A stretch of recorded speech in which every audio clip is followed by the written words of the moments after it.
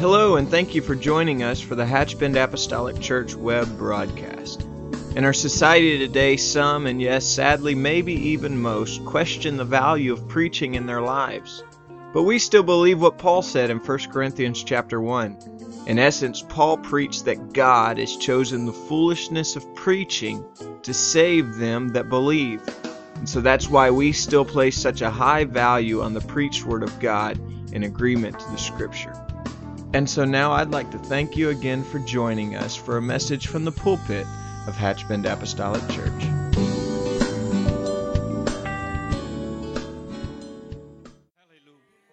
If you would stand with me, I want to read to you from the book of Psalms.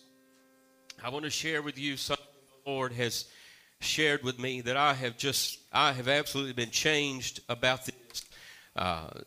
Not too long ago, I was speaking with an individual who told me some woes in her life, and Lord, she had plenty of woes, and I really didn't have anything to tell her, but just to hang on. You just hang on and keep doing what you know to do is right, and you'll look up one day and wonder how God brought you through that. A lot of times we look for something thunderous or something exciting to happen all of a sudden, but sometimes it's just God dragging us through it.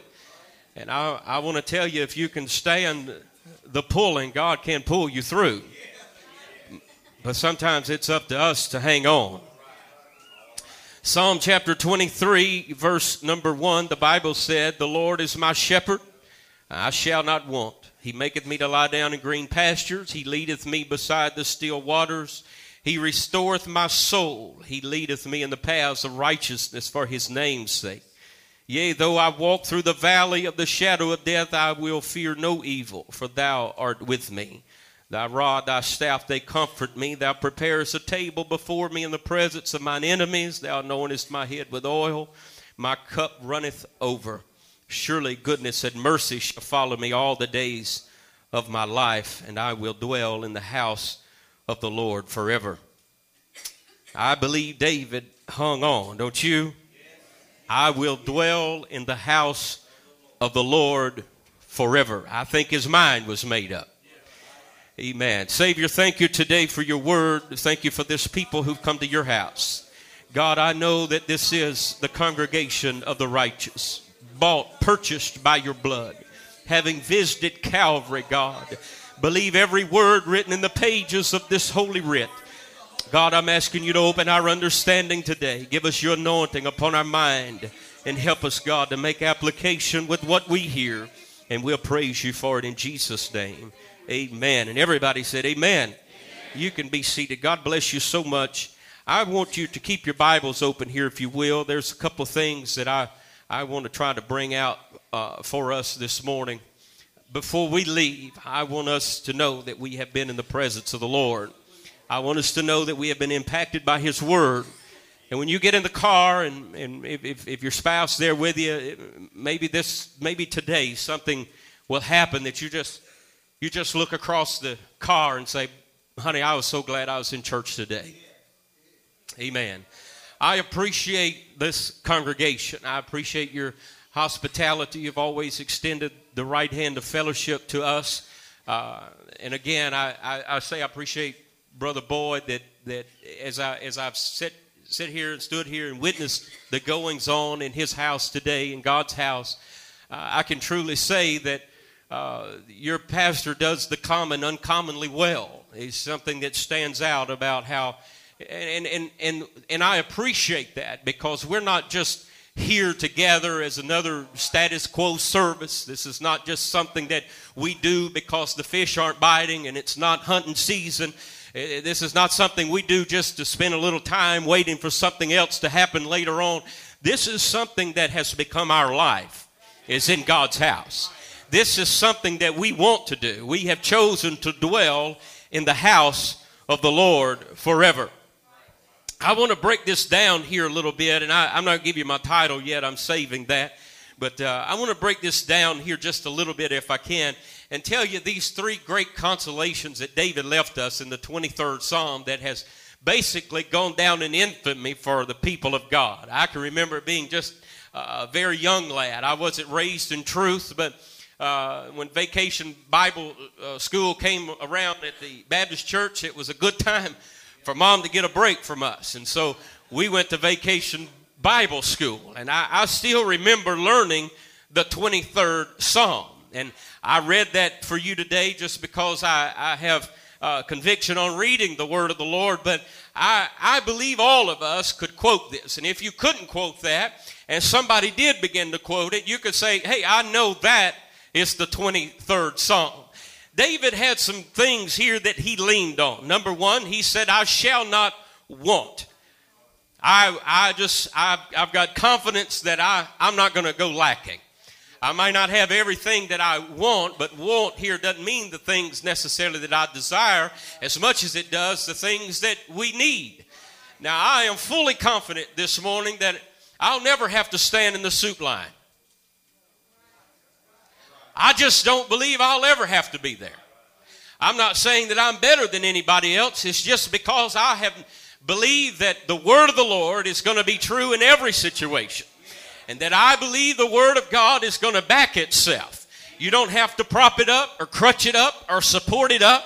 It stands by itself. I don't have to run somebody else's doctrine down to make truth look good. All I have to do is proclaim truth, and it looks good all by itself. And God said that if you give, it shall be given. Packed down, shaken together, and running over. And that's a promise of the Lord. David said, I was once young and now I'm old, but I've never seen the righteous forsaken. And I believe all of us here today, we can all stand and say with great fervor that I don't believe the righteous will ever be forsaken by the Lord. You believe that, don't you? But there was some that would look on to David's life and say, well, Mr. King, it's only right that you should say that. Because after all, you're a king. You have everything at your beck and call. You live in the greatest palaces. You wear the greatest apparel. You drive or ride rather in the greatest chariots. You have the greatest livestock, the horses to pull those. Everything your heart's desire, all you have to say is, I want that, and it becomes yours. So how can you tell me that God's promises are good for the commoner like me? I remember one comical story several years ago. There was a young preacher preaching at the home church, and I was just a young preacher myself. And boy, he was just preaching away, and he said, he told all of the church folks, he said, Brother Boyd, he said, if they're climbing your light pole to cut your utilities off, you don't have to worry. A few days later, there was an elder gentleman in the church who'd been kind of like an uncle to me, and we were fishing together. And he said, you remember, brother so-and-so? He said, you remember when he said that we don't need to worry when they're climbing our light pole and there's nothing in our... I said, yes, sir, I remember that. He said, I don't need that kid telling me that. I didn't know how to respond because I knew what the preacher was saying. But he was saying to me, he said, if you're going to tell me about the blessing of God, and pardon the old adage, but I think you folks understand this. He said, I want to see some corn in the crib. I want to see some proof in the pudding. I want to see where God has blessed you and you stood the test of time. And so these are the things that they were wanting David to prove to them. The burden of proof had fallen upon David. Fallen upon David. If you want to tell me that God's able to bless, I want to see where God's blessed you. Well, he might be king now, but if you knew David when he was just a mere shepherd boy, you'll understand the provision that he had came from God. And whether he had great provision or very little, he understood that God was able to take care of him. So I'm going to tell you here today, the things that you see of this preacher, I might have a nice tie and a nice suit, but it wasn't always that way. But I'm here to tell all of us, whether you be visitor or home saint, home person, whatever the case is, that serving God is just that good. I didn't come to the altar and repent of my sins hoping that God would bless me with health, wealth, and prosperity. I wanted God to give me the cup of salvation that the preacher had been telling me about.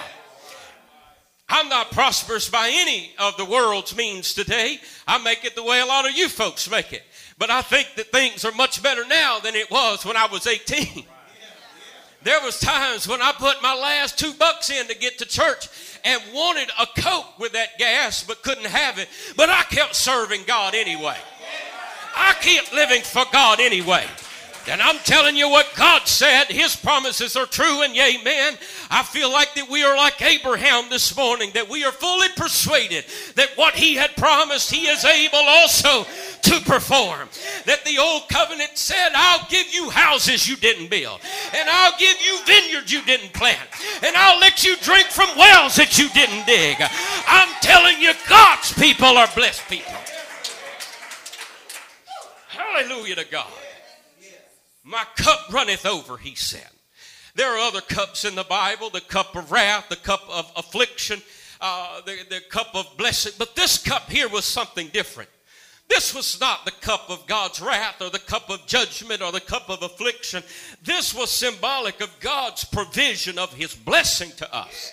That woman that I told you about initially this morning, she just began to tell me about everything that was going wrong. Her life had went south. The wheels fell off of her life, and she just couldn't figure out how she was going to bring it all back together. And she said, I know that I have to trust God, and I know that I can't get bitter against God because I'm going to need him to lean on. I said, you are so right, sister. You cannot get bitter against God. You look around and see everybody else getting blessed and everybody else is being provided for, and you yourself, you just can't see how God is not hearing your prayer or answering your prayer. My God, hold on to your faith. Don't let it become so frustrated that you stop praying and you stop believing in God. God let a whole generation die off in the wilderness simply because of their unbelief. And I'm telling us this morning that unbelief is still a sin and it still displeases God. The woman concluded her tale of woes to me. She said, my plate is full. I just can't take any more. I want to give you my title this morning. I'm not going to hold you here for a terribly long time, but I didn't drive all the way here to give you a 10-minute sermonette. I want to preach to you this morning. She said, my plate is full. And when I drove off from there, I thought about what David said. My cup runneth over. And I thought, if my cup is full, I can deal with life when my plate is full. This is the place that I keep coming back to. This is the place that you keep coming back to when life is stacked against you. And you sit in your living room and you're talking to your wife or you're talking to your husband, and it just looks like bankruptcy is the only way out. And it's you that's sitting in the hallway of the hospital when the miscarriage has happened and you don't understand where it went wrong. And it's you that has to look at your wife when she said, I wonder if my baby is making it to heaven, if God's got a place there.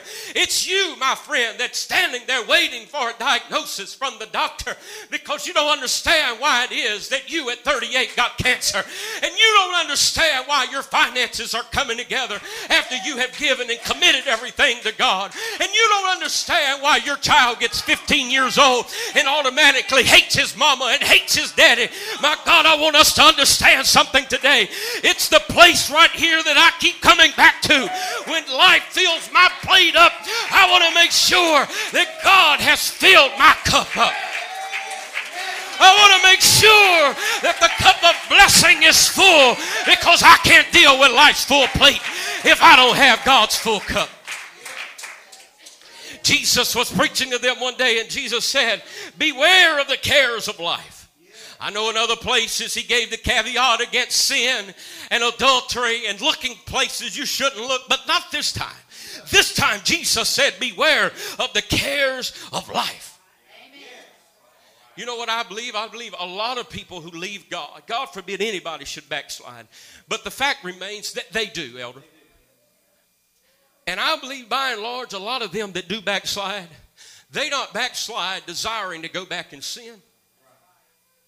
It's just that life has overwhelmed them. It's just that they feel so beaten down that when they can't lift their hands in freedom and liberty to worship God, they just would really rather not be there. When they can't identify to the preacher preaching about freedom and liberty, they don't want to hear it. When they can't identify with the songs of Zion telling us about heaven and the hope of glory, they'd really rather not hear it. So they stay away. The cares of life. This time not the sins of the flesh, but the light bill. But keeping a job or finding another job when they just laid you off. Or worrying about how to repair the car that gets you to that job, that sustains your home when it's broken down. It's just the things we care about. It's not necessarily sin. It's just the things that we care about. We worry about our spouse, and we worry about our children, and we worry about our job. Those sleepless nights, they come in consecutive order. We can't cut them off. We can't turn them off. I have sleepless nights. I had one last night.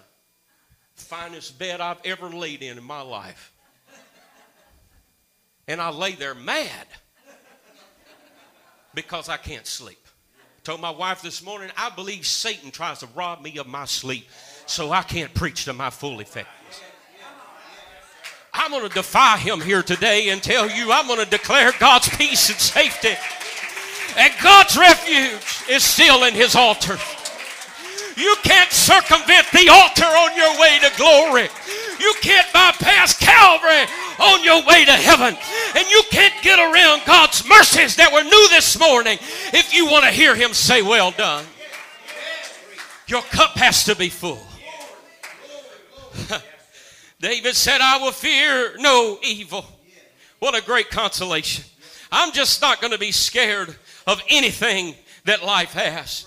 But the greatest of all of these three is when he said, for thou art with me. As part of ministry, we pastored for about 5 years since our last being here.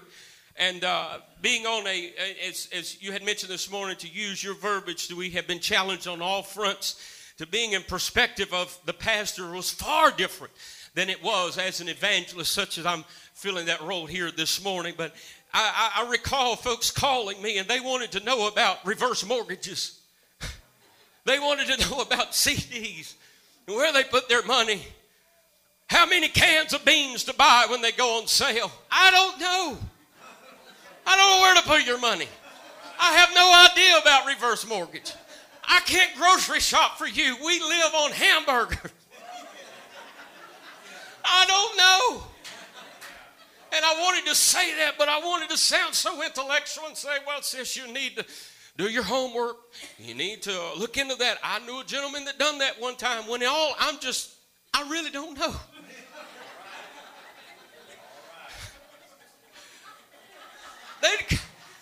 Brother Boyd, they would sit in my office and say, I've still got this smoking problem I can't beat. And I'd say, sis, for 35 years you've done this. And God's blood is able to deliver you in an instant. But don't you think for 1 minute that the spirit of darkness wants to willingly turn you ago. He don't want to turn you loose that easy. You keep coming back to Calvary. You keep coming back to the blood. When life has filled your plate, you come back and get your cup full Sunday. When it's been more than you can handle on Saturday, you come back on Sunday. Oh my God. Hallelujah. I don't have the answers to all of your questions, but it's one thing that I do have. It's the solution to life. I can tell you how to deal with living. You come to the one who gives life.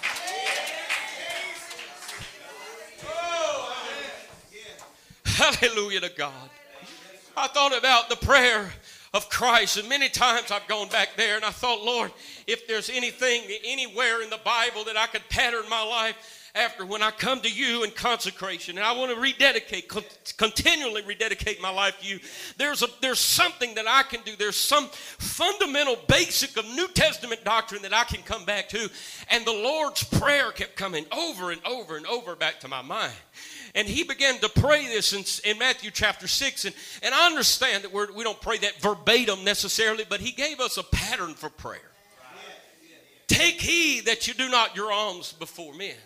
And let me just share a little with you, and I'm gonna read to you just a little bit of something that I've applied to that.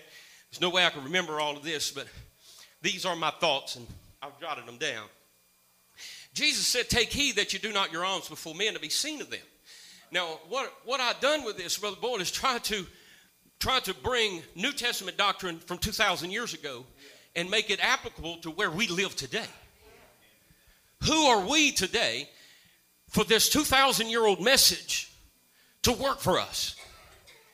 Take heed that you do not your alms before men to be seen of them. And then I just addressed it to where we are today. Now, I'm going to tell you, mainstream religion today lives on a concept of philanthropy. Are you familiar with what that is? Philanthropy is just when you do good to somebody else. We send money overseas. They have an earthquake. We send money to them. They have a tornado. We send money. And I'm not opposed to that. I think it's part of who we are. Being considerate and giving and generous, that's just part of the people of God. That characterizes us. But mainstream religion has been built upon philanthropy. Not so much doctrine, when the Bible said all Scripture is given all Scripture is given by the inspiration of God is profitable unto doctrine and for reproof, correction, instruction, and righteousness, that the man of God might be thoroughly furnished unto all good works. So before we do good works, we have to have doctrine. Otherwise, it stands by itself.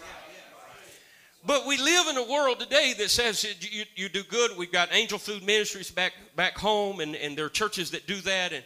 And my mom is helped by that. Cancer had put her in early retirement. She lives on $700 a month. So I've seen people firsthand that deal with the hardships of life.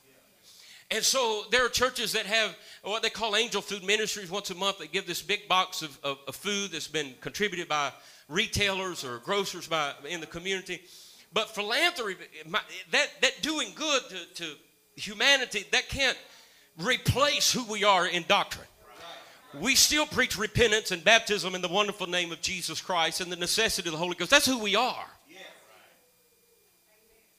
But we give to Haiti and we're saved. We give to Chile and we're saved. We give to Mexico and we're saved. And we can't find any kind of catastrophic event in the world to give to. We give to the local cats and dogs, and we want to save their life. We just give, and that replaces doctrine in our life. Sadly to say, it doesn't do that.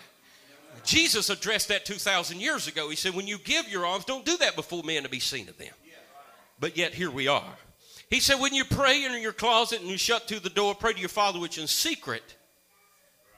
And my thought was, that personal prayer closet was silenced by the world of entertainment. No time for prayer, all entertainment. For your Father knoweth what things you have need of them before you ask. And yet we worry about how we're going to provide, how we're going to take care. We worry about the car. Remember me talking about that? We worry about the job. We worry about our health. And Jesus saying, he already has need. No, he knows your need. Before you ever have the need, he knows about that.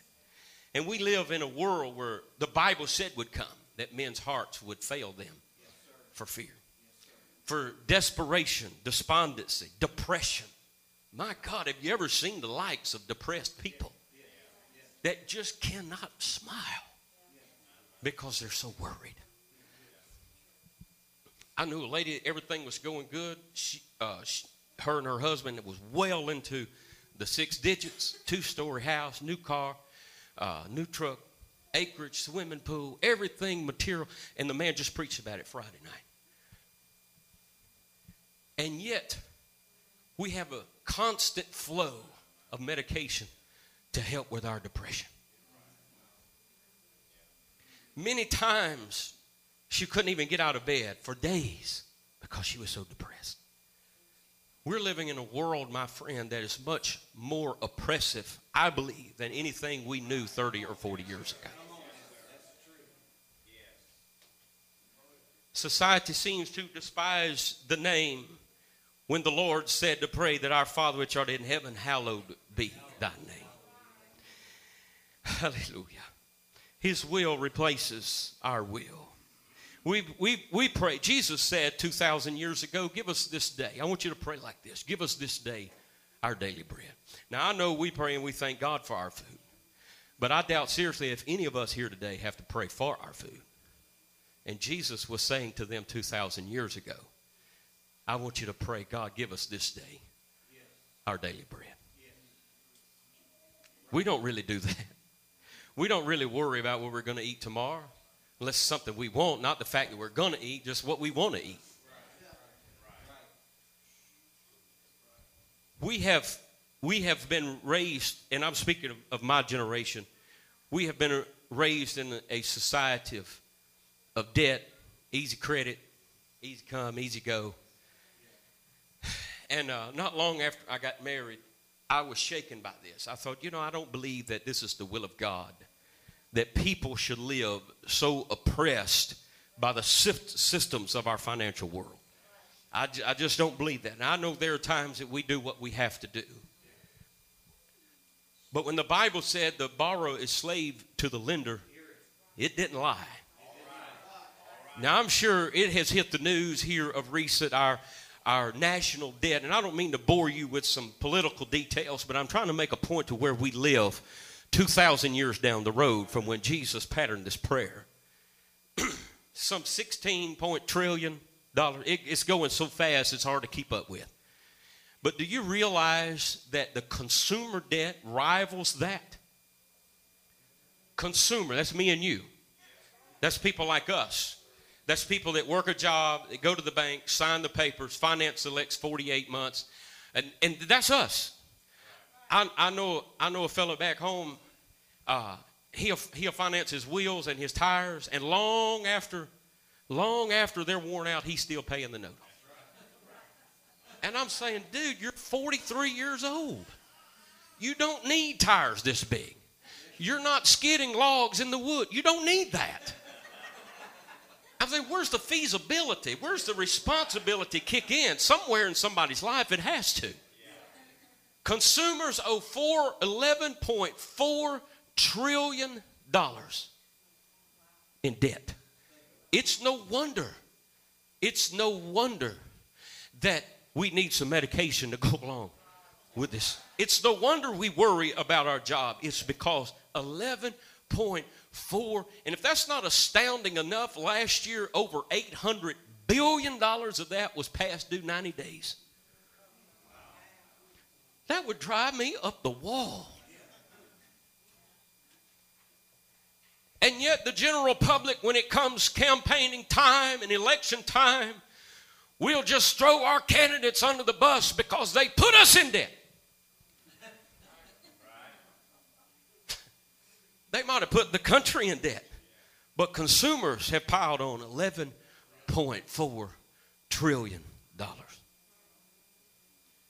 God help me to have my cup full. I don't care to fill it up. And I'm going to tell you, long before I came even to camp meeting, probably a week before, God had put this in my heart for this morning. We worry about gas prices, and we worry about who's going to be president, and we worry about what decision Washington is going to make. But my friend, our problem, I submit to us today, is not in Washington. Our problem is within us. If there's one, we need to come back to God. If we're going to wander in the wilderness, we need to wander with the mindset that God's going to rain the manna down today. I don't have to worry about where the meat's coming from. All I have to do is pick my manna up every morning. My cup shall be full. Now, I understand that a lot of the problems that society has and a lot of the problems that people we know have, and I'm going to go a step further and say a lot of the problems and heartache that you and I have are problems that we've welcomed and problems that we've solicited. But what if there's problems that we didn't ask for? What if it's us that's having to say goodbye to a loved one? What if it's us trying to pick out a casket for some unforeseen tragedy that happened? What if it's us that got the diagnosis from the doctor that said you've only got 6 months to live? We didn't ask for any of that. But a lot of times what we do, Pastor, is we kind of cross up the diagnosis with the prognosis. We want to give life too much credit. We want to give the doctor too much credit. You see, I'm all about letting the doctor give me a diagnosis. That's when he determines what my disease is. But I think as a child of God, he's gone over the line when he tries to give me the prognosis. You see, the diagnosis is when they identify what's wrong. But the prognosis is when they tell you what's going to happen when what's wrong with you. He don't need to tell me what's going to happen. I believe God is still in control. I believe that God is still on the throne. I believe that God still sits on the circle of the earth and rules in the affairs of man. I believe he still has the waters of the earth in the hollow of his hand. I know the God that give me the prognosis. And he said it's going to be all right. He said you don't need to worry. Oh, hallelujah to God. But preacher, you don't understand what they told me. They told me the mill's going to shut down and everybody is going to be unemployed in 90 days. And the prognosis is I'm going to be on the street. I'm going to be out there with no way to provide and make a living. But the prognosis that God says is I've never seen the righteous forsaken or his seed begging bread. As I was with Moses, so I shall be with you. I've never left you and I've never forsaken you. Pick your manna up in the morning. Look at how God smiled on your life. Look at how God's blessed your children. Look at how God's provided for you. And what he's done the last 25 years, he'll do until he takes you out of here. He's still God and he doesn't change. Oh, glory to God. I still believe in this blessed book. When I've got problems in my life, I go back to this. But preacher this and but preacher that doesn't apply. And being weary and well-doing is not an option for the child of God. We believe his word and we stand on his promises. And may I say again that what he promised, he is able also to perform. I thought about this morning as I was in here in prayer and I was seeking God. And Lord, I don't know what I was seeking. I just said, God, I want you to help us today. And the Holy Ghost just moved in. And I walked around this and I just wept and I felt such a tenderness of the Holy Ghost, Brother Boyd. And I said to myself, if these people feel this all the time, they are a blessed people. Their cup is already full. But if you're here this morning, my friend, and you've never experienced the joy of Pentecost, you've never had the wind of the upper room blow in your life and into your marriage and into your home, I'm telling you, the altar's open for you, my friend. And you don't need to be embarrassed or ashamed, because anybody in here that has ever spoken tongues and received what I'm preaching about can stand and tell you with no regrets and no compunction that they are glad that they're a child of the living God. When they stumbled out of the upper room, 120 of them stumbled out there intoxicated on the Holy Ghost. We often are left with the idea of thinking there were a lot of visitors in town that said, Lord, look at all of what's going on. They're speaking in our tongues. But the Bible said, and I went back and read it afresh this morning, Brother Boyd, the Bible said they were devout men, Jews that dwelt in Jerusalem. They might have been from somewhere else, but Jerusalem was their home now.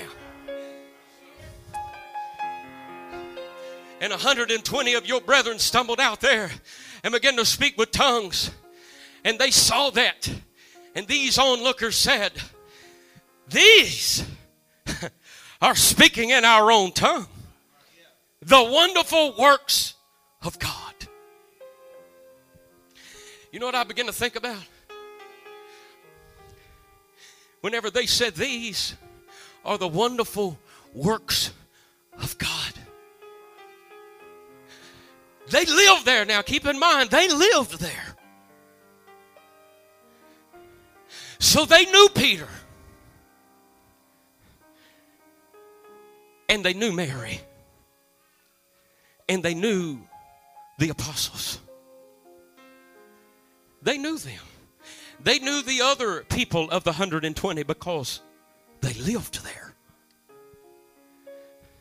And these men that had never tasted from this well of salvation, that never had their cup filled the blessing of God, these men were now saying, these are the wonderful works of God. You know what, it dawned on me, something, and this is something I've never seen before, and this is what I love about the Bible. Every time you go back is something brand new. It is indeed a living book. It's easy to love somebody that you don't know. But a lot of times when you get to know somebody, they can make it challenging for you to continue to love them. These men knew this 120. They knew Peter's infidelity just a few days ago when he said, I don't know who he is. They might have known the unfaithfulness or maybe the sin of adultery or some other carnal sin in some of these lives of these men. And now here they are with the veil of God's glory on them, speaking in tongues, something that's undeniable, an experience that they just can't explain. But they can't explain it away either. I know who they are. I saw a man just a couple of years ago. Every 2 days, he would polish off a whole fifth of vodka. Cigarettes, party life, money flowing in, money flowing out. Very resourceful amount, may I say. But one day, God began to bring back to his memory 47 years ago when he heard his mama praying and thanking God that he had filled her cup. And he walked back into the house of the Lord one night with his mind made up that it's altar time. And I'm repenting tonight. Whether my wife comes or whether she doesn't come, I'm giving it back to God. For 47 years, he lived apart from truth and apart from hearing anybody pray and anybody preach and anybody sing. But one day he got weary with his cup being empty. And he made it back to God's house.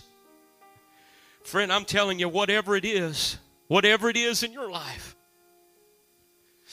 God can take care of it right here tonight.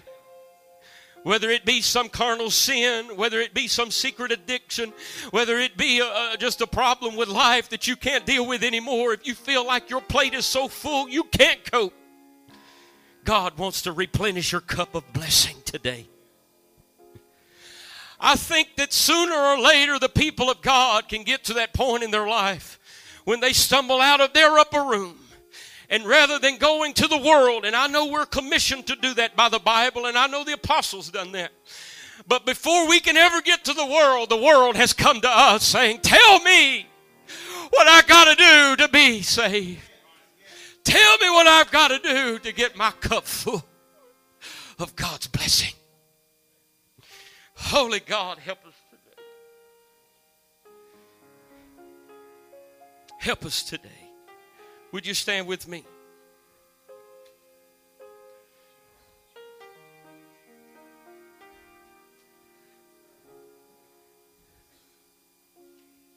There's nothing that I take greater delight in than sharing the gospel with somebody, telling them about the blessing of God. When they're sick, to pray for them and watch those tears flow as they feel the Spirit of the Lord around them. But I think something that would be all the more greater is when the world would come to us and say, I've been seeing you and you don't know who I am, but I want what you have. How do I get what you got? You just seem to be so contented and so blessed. I got to have what you got. Friend, I want to let you know today that this altar is open for you. For you. It's for your problem. It's for your care. It's for the worries and concerns of your heart. It's for your life. It's for your marriage. It's for your children. This one is for you.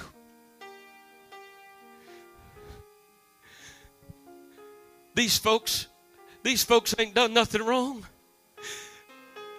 They're just tired of life filling their plate. They're just sick and tired of everything pounding on them. And the problems that society has created, we have to be the beneficiaries of. No longer. Not after today. God, fill our cup. I can be with you.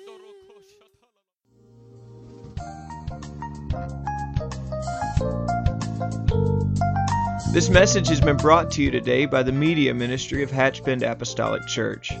We pray that it's ministered to you in some way, and we'd like to take this opportunity to invite you to join us in service here at Hatchbend Apostolic. Our Sunday services begin at 10 a.m. and our Wednesday night service at 7:30 p.m. For any more information or to speak with our ministry staff, please feel free to call our church office at 386-935-2806, or you can visit the contact link here on our website. Again, thank you for listening, and we pray God's richest blessings on you and your family.